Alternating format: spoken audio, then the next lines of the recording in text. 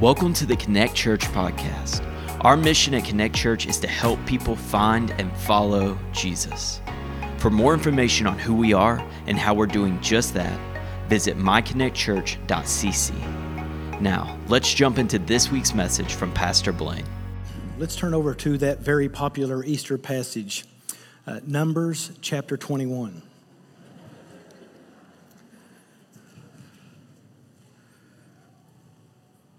Numbers chapter 21, I'm going to begin reading in verse 4. You can follow along if you would like in your Bibles or on your device. It says, from Mount Or, that's the Israelites, as they're traversing the wilderness, looking for the promised land, they set out by the way to the Red Sea to go around the land of Edom. Now I want to stop there for just a moment and remind us that Edom is the land of the descendants of Esau. And if you remember, Esau and Jacob, who gave birth to the Israelites, absolutely hated each other. It was over the birthright, if you remember. Jacob ended up tricking Esau several times in their life and taking what rightfully belonged to Esau, but now it belongs to Jacob. And now Jacob gives birth to a nation, and Esau gives birth to a nation, and these two nations hated each other, rivaled each other, and most of it had to do with the promised land. Now, Israel knows that they are in the final days of going into the promised land, and that's in fact where they are headed. And because of that, anytime the next step is going to be into the promised land, and they just finished with a war in which they won handedly. And they asked God if they would please win the war, and they did. And they are exhausted, and they are fatigued, and they are frustrated. And so to think about going into this land of prosperity, this land of blessing and having rest, to think about having to encounter Edom on top of that, you know what? We're going to take the long way around. Now, I'm sure there was some discussion about should we take the long way, or is God going to really bless us and we'll just beat Edom too? I'm not sure how all that conversation took place, but just to give a real context as to why they would take the long way around, it's important to know. Now, just like many of you, when you decide to take the easy way or the long way around some trouble in your life, sometimes you regret it. And Israel regretted it. And they regretted it because they were also fatigued physically, and they were tired, and they were drained. And this trip would not stop. So just so you know. And the people became impatient on the way. It's because they were so tired. And the people spoke against God and against Moses. Why have you brought us up out of Egypt to die in the wilderness? For there is no food and no water, and we loathe this worthless food. Remember, God was providing for them manna and had just provided for them quail. Then the Lord sent fiery serpents among the people, and they bit the people, and that many people of Israel died. And the people came to Moses and said, we have sinned, for we have spoken against the Lord and against you. Now get this. Pray to the Lord that he take away the serpents from us. So Moses prayed for the people. And the Lord said to Moses, make a fiery serpent and set it on a pole, and everyone who is bitten, when he sees it, shall live. And so Moses made a bronze serpent, set it on a pole, and if a serpent bit anyone, he would look at the bronze serpent and live. Israel's been trekking the wilderness for almost 40 years. They've washed in and out of discouragement. And this whole God's brought us out here to kill us routine is quite tired. Anytime they don't get their way, it's all God's fault, and he's just out to kill us anyway. And that at this time they are tired, they are frustrated, they are discouraged. Now listen, this is a very, very dangerous combination of emotion. When we are not full spiritually, when we are not content with God's purpose and plan in our life, and when we are not encouraging ourselves in the Lord, we will begin to grow critical. of everything and complain about everything. A real Eeyore, if you will. When you find complaint in your life, in your mind, and you cannot or will not control it, it is always either coming from a spiritual problem or leading into a spiritual problem. You're not being spiritually renewed. You're allowing the world to frustrate you or not encouraging yourself in the Lord. Now, this is Israel's last complaint story that we read about in Numbers. The people are speaking against God, but they're blaming Moses for it. Moses was the leader that the Lord had chosen, and so they were subsequently rejecting him too. The Lord had constantly, consistently provided food miraculously, and yet the people called it miserable. In fact, they said, the Lord is not providing there's no food here. Well, yes, there is. Every morning there is food there. It's just not the food you want, but it is the food you need. They were, in essence, saying that God doesn't really care about us. God doesn't want us to have the things that we need. They were substituting in their minds, like many of us do, that sometimes the things we want become the things we need. And if you don't care, if God doesn't care about them and he doesn't care about the care of them, they felt that they knew better about what they needed. And so what they wanted was taking precedence over what God wanted in their life. What they wanted was taking precedence over what they needed. And they got into their own head and they started telling themselves things that wasn't true. And they began to poison everything about their life. And they got in their own head, and now it's coming out their own mouths. It reminds me, this whole story kind of reminds me of a truth I learned as a child. You want to whine, and you want to grumble, and you want to complain. And I don't know, maybe many of you didn't experience this, but I had a mother who would say, I'll give you something to cry about. How many of you have ever heard that before? I'll give you something to cry about. That just means I don't value what you're crying over. And that's what the Lord does here. You want to cry and you want to grumble and you want to complain? I'll give you something to cry about. And it straightened them up pretty quick. So the Lord sent venomous snakes among the people. Some versions say the snakes were fiery.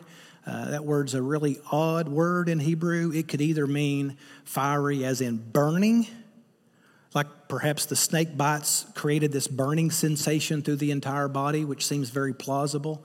That word fiery also could mean like a copper color, like a red. So what kind of burning, we don't know. What kind of pain, we don't know. But maybe they were copper colored. Who knows? It doesn't really matter, does it? But this could refer to either one of those things. But the Israelites recognized pretty quickly that the snakes were in response to their complaining. And so all of a sudden, they had a change of heart. Sometimes pain will do that. So they came to Moses and they confessed that they were wrong. But I want you to note this. I want you to note that they confessed that they had grumbled and complained about God. They tell Moses that, but they also are letting Moses know that we were also wrong with you. You know, sometimes I don't know that we can be right with God if we know that there are people in our life that we're not right with. I think this is a really good illustration that even the people of Israel knew that if it's up to us, we need to right wrongs before we can. Jesus later says if someone comes to offer a sacrifice by the Lord and you remember that you got aught against your brother, you need to go fix that first. And that's what Israel is doing. So Moses inquires of the Lord and is instructed to make a bronze snake and mount it on a pole. It seems like a really strange request, especially since the request was take the snakes away. Rid us of the snakes. Go back and look. This is what they asked Moses to do. Tell God to take the snakes away from us. But the Lord doesn't take the snakes away. The Lord provides something even better. He provides a healing in place of the pain. He provided a cure, but the snakes remained. It's interesting that the Lord chose this symbol because the snake or the serpent was a symbol associated with evil. and sin. Those who had been bitten and were recognizing their pain and their impending death were told to look at this bronze serpent and be healed.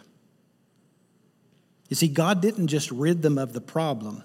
The group didn't just receive group healing. Instead, he says, every individual who was willing to look at the serpent, look at the snake, would be healed. This is where we get the term, look and live. If you will look at the symbol, you will live. It's an interesting remedy for sure. It's not one I think that I would probably carve out. So when we say, snake, most people recoil, right? A little. If we shout snake, people scream. It goes all the way back to the beginning, right? I don't know if it's created into our DNA or not. Eve felt pretty comfortable around a serpent, had a conversation with this serpent. It seems like ever since then, we've not had a great relationship with serpents and snakes.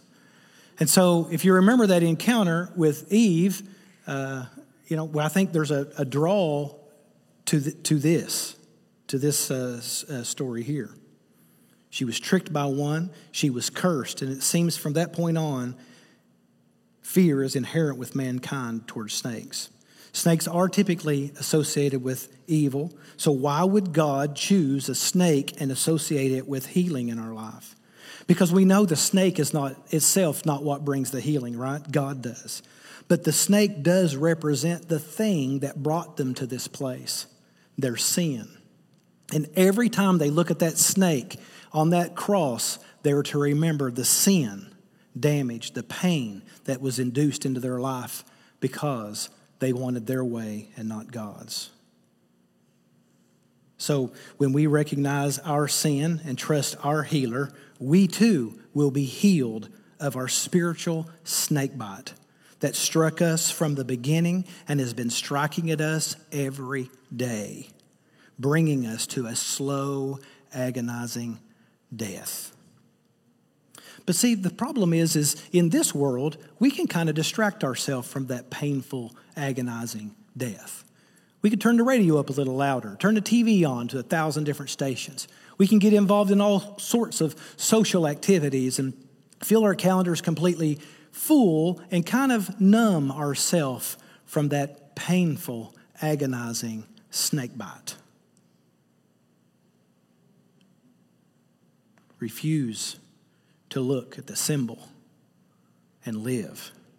Rather, we complain and grumble, demand, hate God's care, hate God's provision, hate God's people, hate God's direction.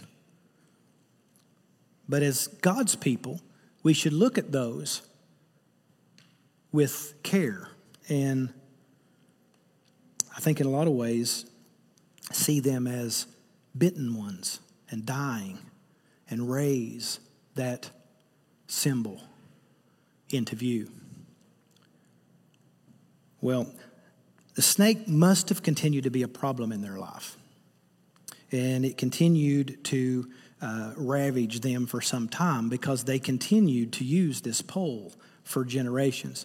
They valued it. They carried it around with them. Everywhere they moved, the pole went with them.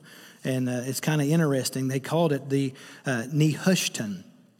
And actually, that word just means a type of brass. That's all that it means. We don't hear about this bronze serpent again for 850 years. Now, that's a long time to keep a pole that saved you that many generations ago. But it seems that this pole was actually used in idol worship for God's people. In 2 Kings chapter 18, verse 4, it talks of King Hezekiah. It says, he removed the high places and broke the images and cut down the groves and brake in pieces the brazen serpent that Moses had made. For unto those days the children of Israel burned incense to it, and he called it Nehushtan. King Hezekiah, the great revivalist of his day, broke it into pieces because the people were burning incense to it. That object of healing, that object that reminded them of sin, had become an object of their sin. And Hezekiah said, and that thing, that piece of brass, I remember just not long ago in a trip that we took to the Ivory Coast, and during one of the teaching times that I had with the pastor of the local church there in that village asked us if we would pray over a lady. And of course we agreed, and he went and got her and brought her back in and set her in the middle. And he said, I'm not sure what's going on with her, but she's lost her mind. Either it's a mental problem or she's demon possessed. I can't tell the difference. And he began to go through her purse and to pull out all of these fetishes that would have taken over her mind. And it's funny to me because the things he were pulling out, I thought, I don't know how. I mean, I know it's their culture. I don't know how he would know what's a fetish and what's that. You know, it's kind of like a charm or something that you ascribe deity to. And he pulls out all of these seashells. Now, we're in the Ivory Coast. No seashells, right? Zero, zilch. It's a dry and deserted land. And he pulls out these seashells, and everything he pulls out, he makes fun of in their language. And it's really weird. It's really, I was like, what is he doing? So he takes these seashells, he pretends that they're dice, and he rolls them. And what is it? Everything that he uses, he pulls out, he starts making fun of it. And when I was reading this, I thought, this is exactly what Hezekiah is doing. He is making fun of that symbol of worship that actually has control over people. And so when he gets to the Nehushtan, he looks at it and he says, they're burning incense to it in that moment. He says, get rid of that piece of brass. It's nothing but a piece of brass. Why are we worshiping it? It's because we love to worship things that remind us of things that had power in our life at one time. And it doesn't take us long. If you want to know why we can't find the ark and why we don't find the Ark of the Covenant and why we don't find all kinds of historical proofs, and there are enough to prove it. But why don't we have the things? Why can't we find the Ark of the Covenant? Why can't we find the Holy Grail? Why can't we find the 10 Commandments or Aaron's rod? I'll tell you why. We'd be worshiping incense to it. We don't need that.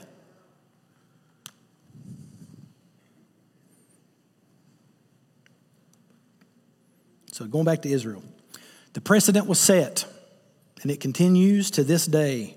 Whatever it is that you lift up in your life, whatever you elevate, that you will worship. If you draw hope from it, you will worship it. So here's what I would like you to write down and to be very, very careful with. What you worship, you always worship what you raise. You worship what you raise. God called them to look at it and to remember Him, but they elevated it. And they took their eyes off the Lord. Okay, hard shift over to John chapter 3, verse 14. John chapter 3, verse 14.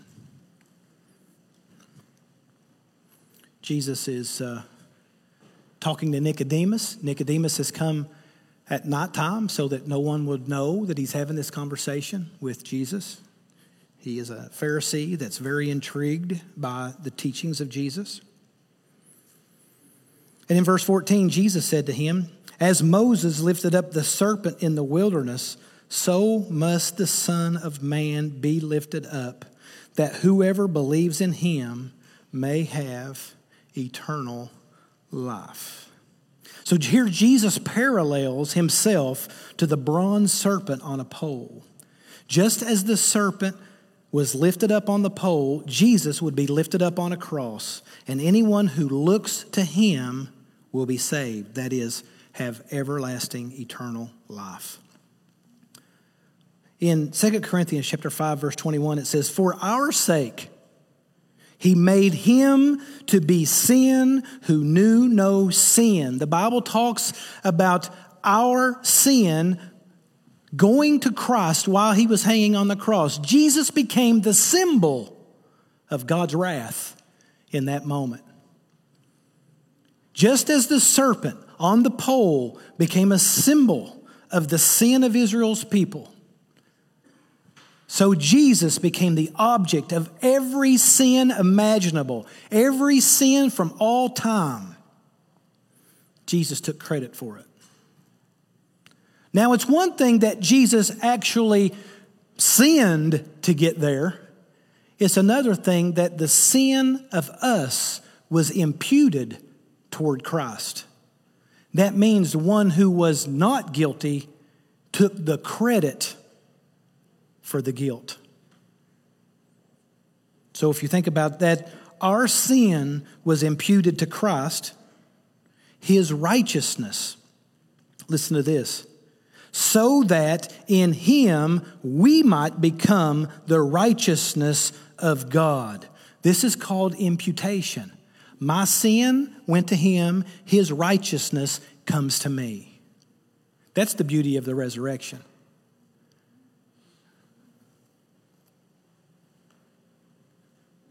But only if we recognize our sin on him.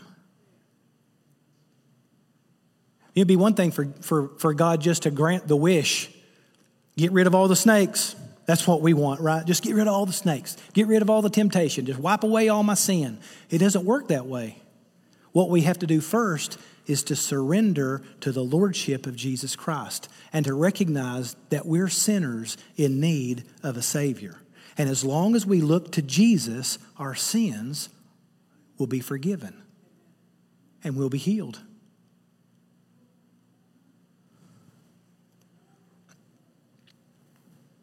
We don't just see Jesus as a, and listen, I believe that this is going to increase. Even people in church, we're going to keep seeing Jesus as some wounded healer, some moral teacher that was taken advantage of and wasn't appreciated in his day, some betrayer of a system, some pitiful scapegoat. But when we see Jesus hanging on the cross, we see the effect of the snake bite in our lives. The snakes that come into our lives as a result of our sin against God. Jesus died for us, for me, for my sin. So let's recap something quickly that I'm trying to get into our DNA. God created us to be three things. We are physical life, we are emotional and mental life. That is where our ambition and drive and personality and the things that we think and feel, all of that part. And then we are also spirit. Now, we're only spirit when we have surrendered to the lordship of Jesus Christ and the Holy Spirit enters into us. That's where we receive our spiritual resurrection. Now, when you think about the emotions of a man and the physicality of a man, they work in connection with each other, and both have fallen. The spirit has died, but the mind and the body are dying. But when the spirit is resurrected, it then informs the mind and the body. And we begin to change the things we do, and we change the way we think. This is why we walk in the Spirit, and we live in the Spirit, because it's the resurrection of Jesus Christ that gives power to the resurrection of my dead spirit. Amen? It's very important for us to understand that. So they raised Jesus up on a cross. Because of our acknowledgement of this, we can have his imputed righteousness for our lives. Now, there are a lot of people today who thinks we just make mistakes, that we don't sin, that maybe Jesus didn't die for our sins. Jesus was just taken advantage of. And my fear is that we are raising humanity's value because we do not want to see ourselves as a sinner in need of a Savior. Because if it's that Savior, I don't want him. I'd rather save myself.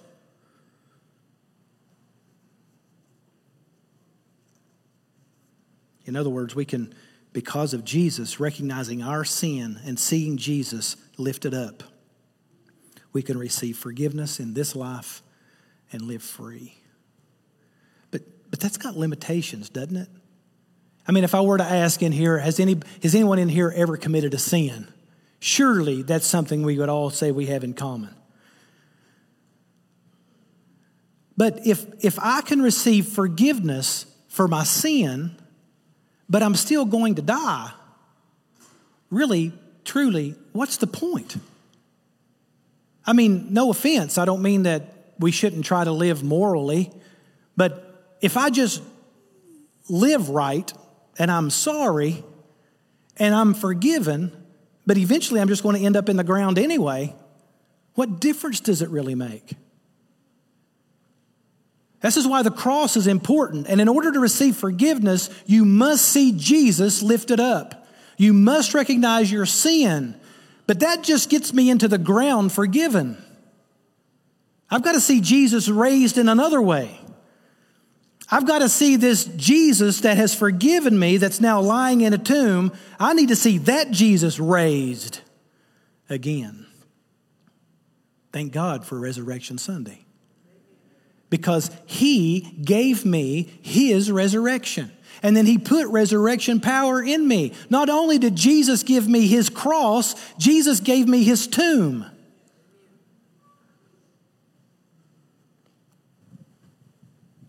I don't think Jesus maybe was talking about the cross when he talked to Nicodemus. I think he was talking about another raisin. But if I only have my body and my mind to deal with, then what's the point of the resurrection if I can't live forever? If I just get raised again and then die again, and then raise again and then die again, well, that's where we get reincarnation from. But the beautiful thing is there was also an ascension. 40 days later, Jesus raised a third time. He was raised on the cross, he was raised from the dead, and he was raised from the earth. And he went to the throne room of heaven and he says, whenever you pass from this life into the real life, you'll be with me. Isn't that a beautiful picture? So now I have ultimate hope because my body is going to also experience resurrection. My spirit already has. My mind is receiving resurrection day by day, but my body too one day will be wherever Jesus is. He has resurrected every part of our existence, holistic healing, but we must keep seeing Jesus lifted up, reminding us of our sin, reminding us of our death, and reminding us of our everlasting life. That'll start putting purpose in your day. That'll start putting meaning in your life. And you'll begin to walk different and think different and live different and talk different. And you'll start looking a lot more like Jesus than you do the Israelites, grumbling and complaining and kicking in the dust.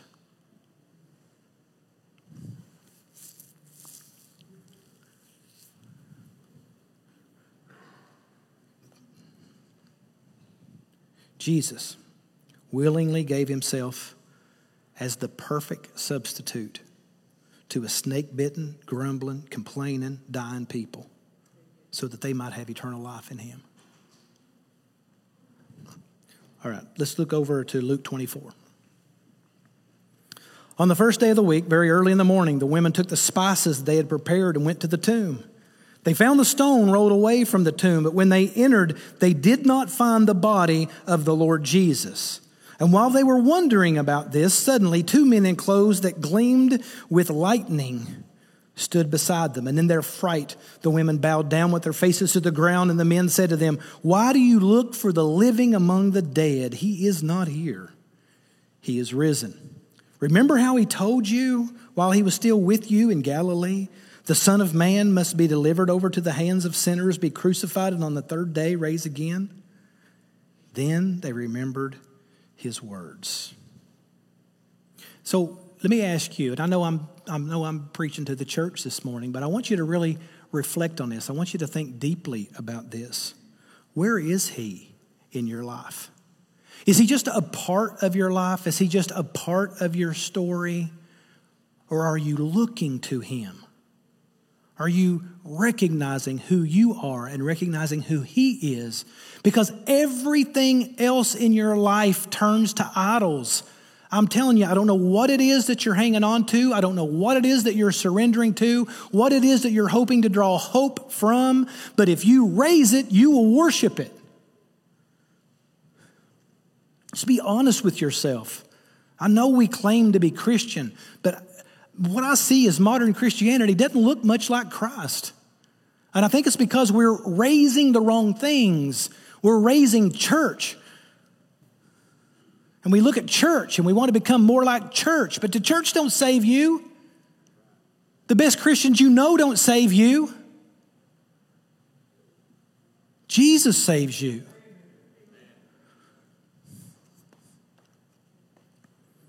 Once Jesus was lifted from the earth, the Holy Spirit descended and draws people to look at the risen Jesus.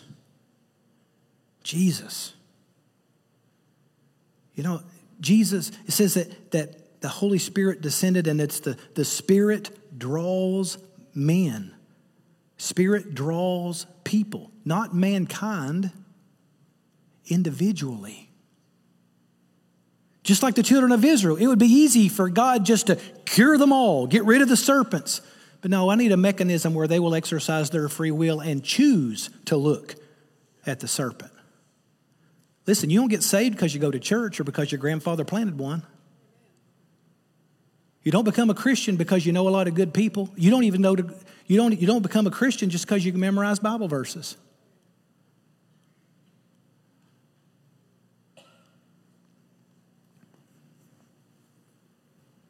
You got to see Jesus. You got to be in a real individual, personal relationship with the one who was raised. Look at what Jesus does to us when we see him, lift him, raise him. Galatians 2:20, I have been crucified, what? With Christ. No longer I who live, but it's Christ who lives in me. And the life that I now live in the flesh, I live by faith in the Son of God who loved me and gave himself for me. Romans 6:4, we were buried therefore with him. See there? I was crucified with him. I'm buried with him by baptism into death, in order that just as Christ was raised from the dead by the glory of the Father, we too might walk in the newness of life. Romans 8:11. If the spirit of him who raised Jesus from the dead dwells in you, he who raised Jesus from the dead will also give life to your mortal bodies through the Spirit who dwells in you. Do you see this? Once you say yes to Jesus and you see him, not see him too, see him only in your life, you will experience the crucifixion of Christ. All of your sin becomes his. Your death becomes his. Your burial becomes his. Everything, every pain that sin brought into your life is remedied in Jesus Christ.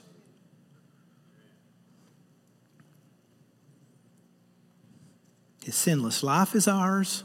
His death is ours. His burial is ours. His resurrection is ours. And we have every reason to believe that he is returning, and with that, his ascension will be ours as well. And we will be his, and he will be ours for all eternity. Now, back to Israel. Why in this world would you not look at the serpent? I do not understand. Why in the world wouldn't you look? Writhing in pain, burning to death, poison in your veins. Why wouldn't you look? Pride, arrogance, stubbornness, hard-heartedness. What you raise, you worship. And we need to raise Jesus in our lives. We need to raise Jesus in our minds and our emotions. God has not called us to keep this symbol raised up in our life. This symbol was to point to Jesus. But rather than worshiping Jesus, they worshiped this piece of brass. Man, how many pieces of brass are in your life that you've given precious honor? Your life revolves around these pieces of brass. And let me tell you something. Your life is in pain and you're writhing, but you're so distracted you don't notice it. It's not that bad. Just numb it.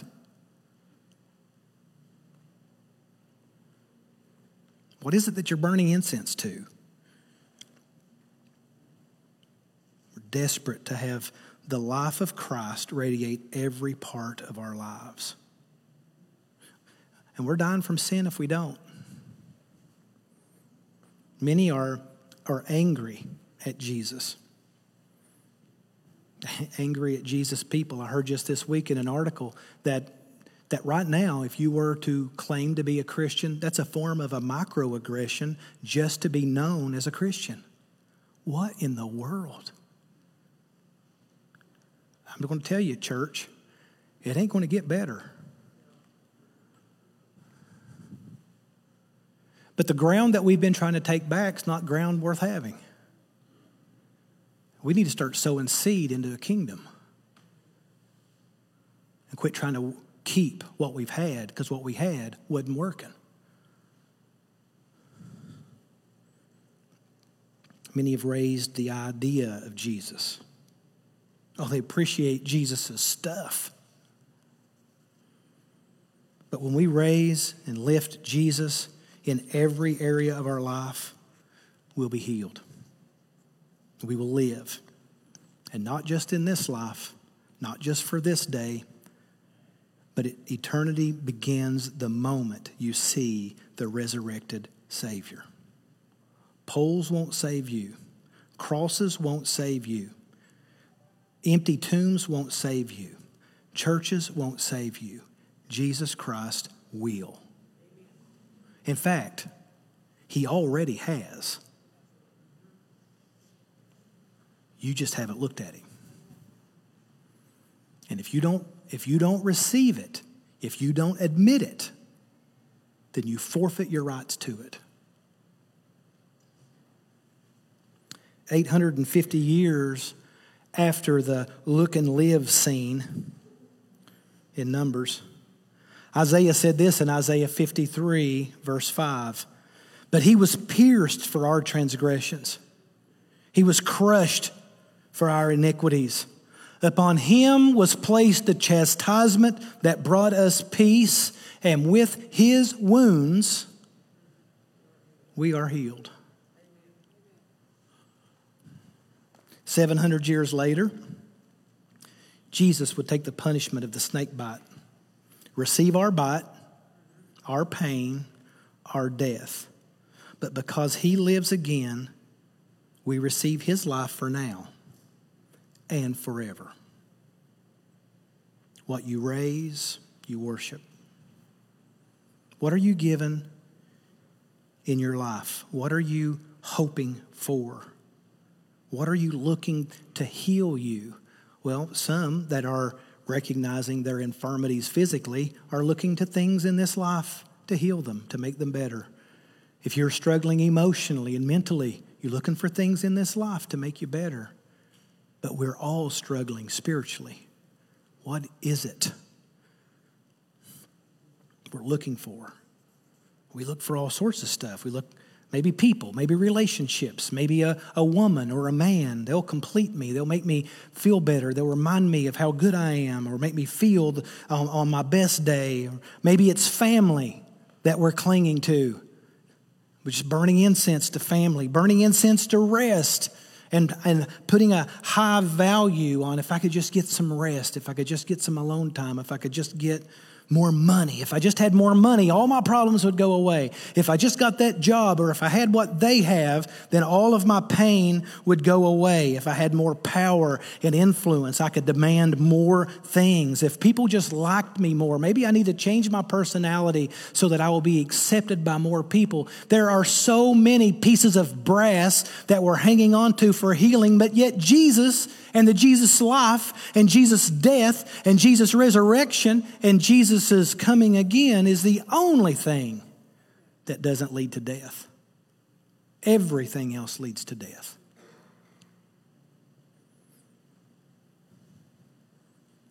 Whatever you look to bring you life will only delay the inevitable. Jesus brings life. So look and live. That's the promise of the resurrection. All right, hard shift all the way back to Genesis chapter 3. The Lord said, I will put enmity between the serpent's seed and the woman's seed, but one day I will send one from the woman's seed, and the serpent will bruise his heal. But that one will crush the serpent's head.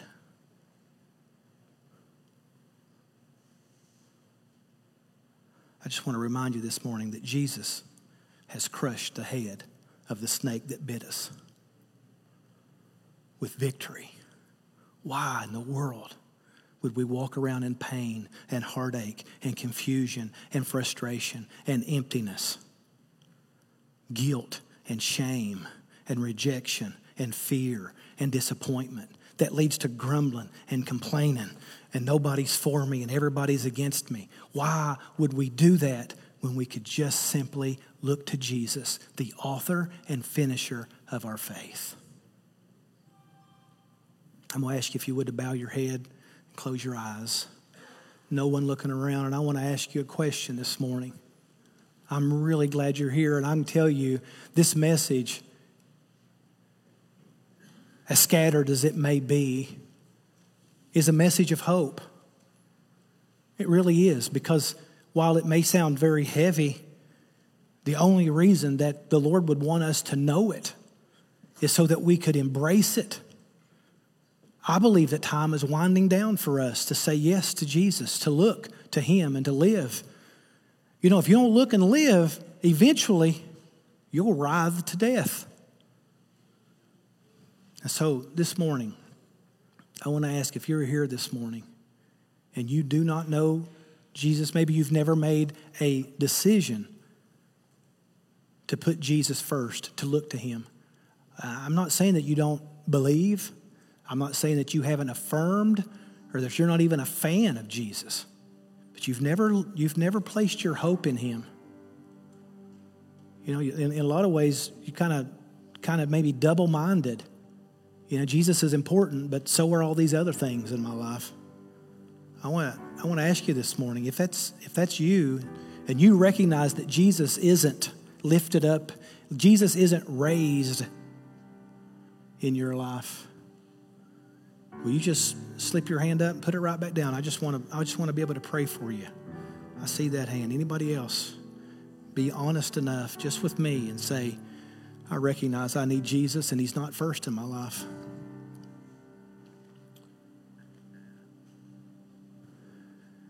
I see that hand. Anybody else? That hand. That hand.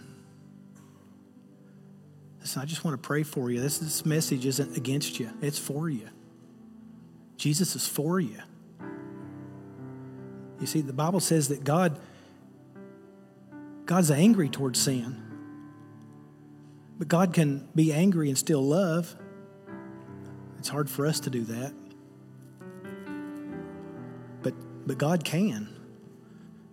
And all of the anger of our life, all of the anger of our sin was settled on Christ.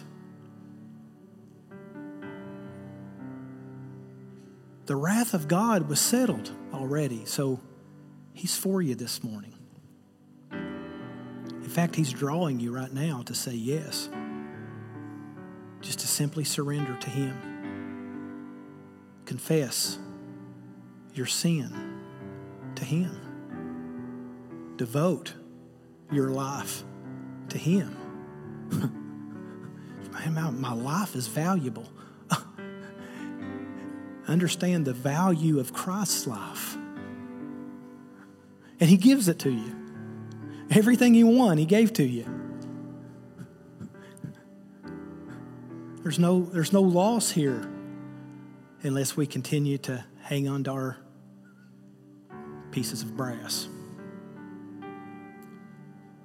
So we're going to sing, and in just a moment I'm going to ask you to stand, and if you'd like to pray,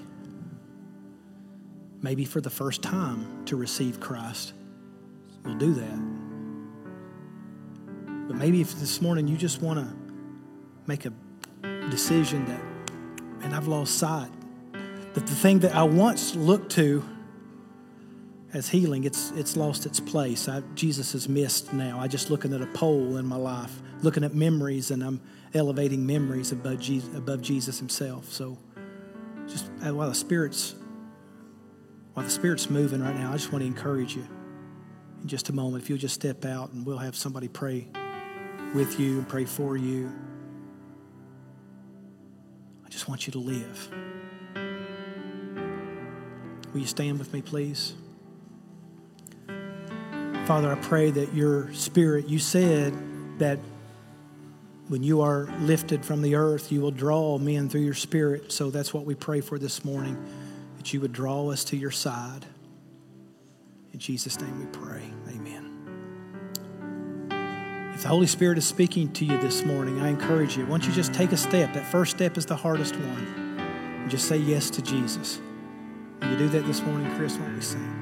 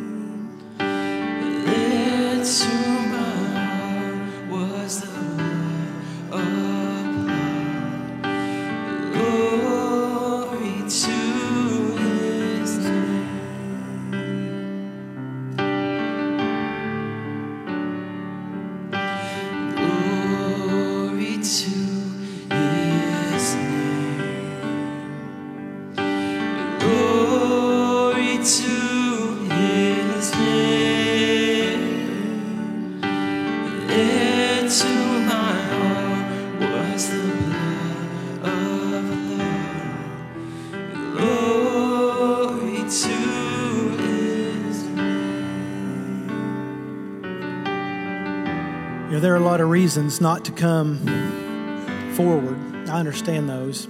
I understand many of those. But what I would say this morning is make sure that the invitation of the Lord continues with you, and that even while our time of invitation may end, His isn't ending. And so you don't have to leave today without, if you want to talk with me privately, I would love to do that. So the important thing isn't coming here. The important thing is coming here. So I trust that you'll do that before the day is over. I'm really glad you're here. It looks so good to see your faces. It's so good to hear your talking to each other. And I'm filled to overflowing. And I love you. And I'm so grateful for all of you. If you're here today again and we've not had a chance to meet, I'd love to say hello. If you'd meet me just right down here, we'll do that and then have you on your way. And just want to tell you how much I appreciate you being here this morning. And if someone brought you, I want you to feel part of the family. And I hope that you do.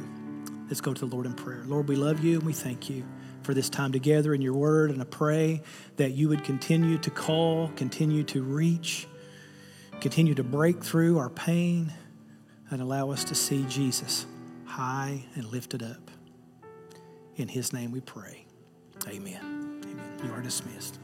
If you need help finding or taking your next step, send us a message at hello@myconnectchurch.cc.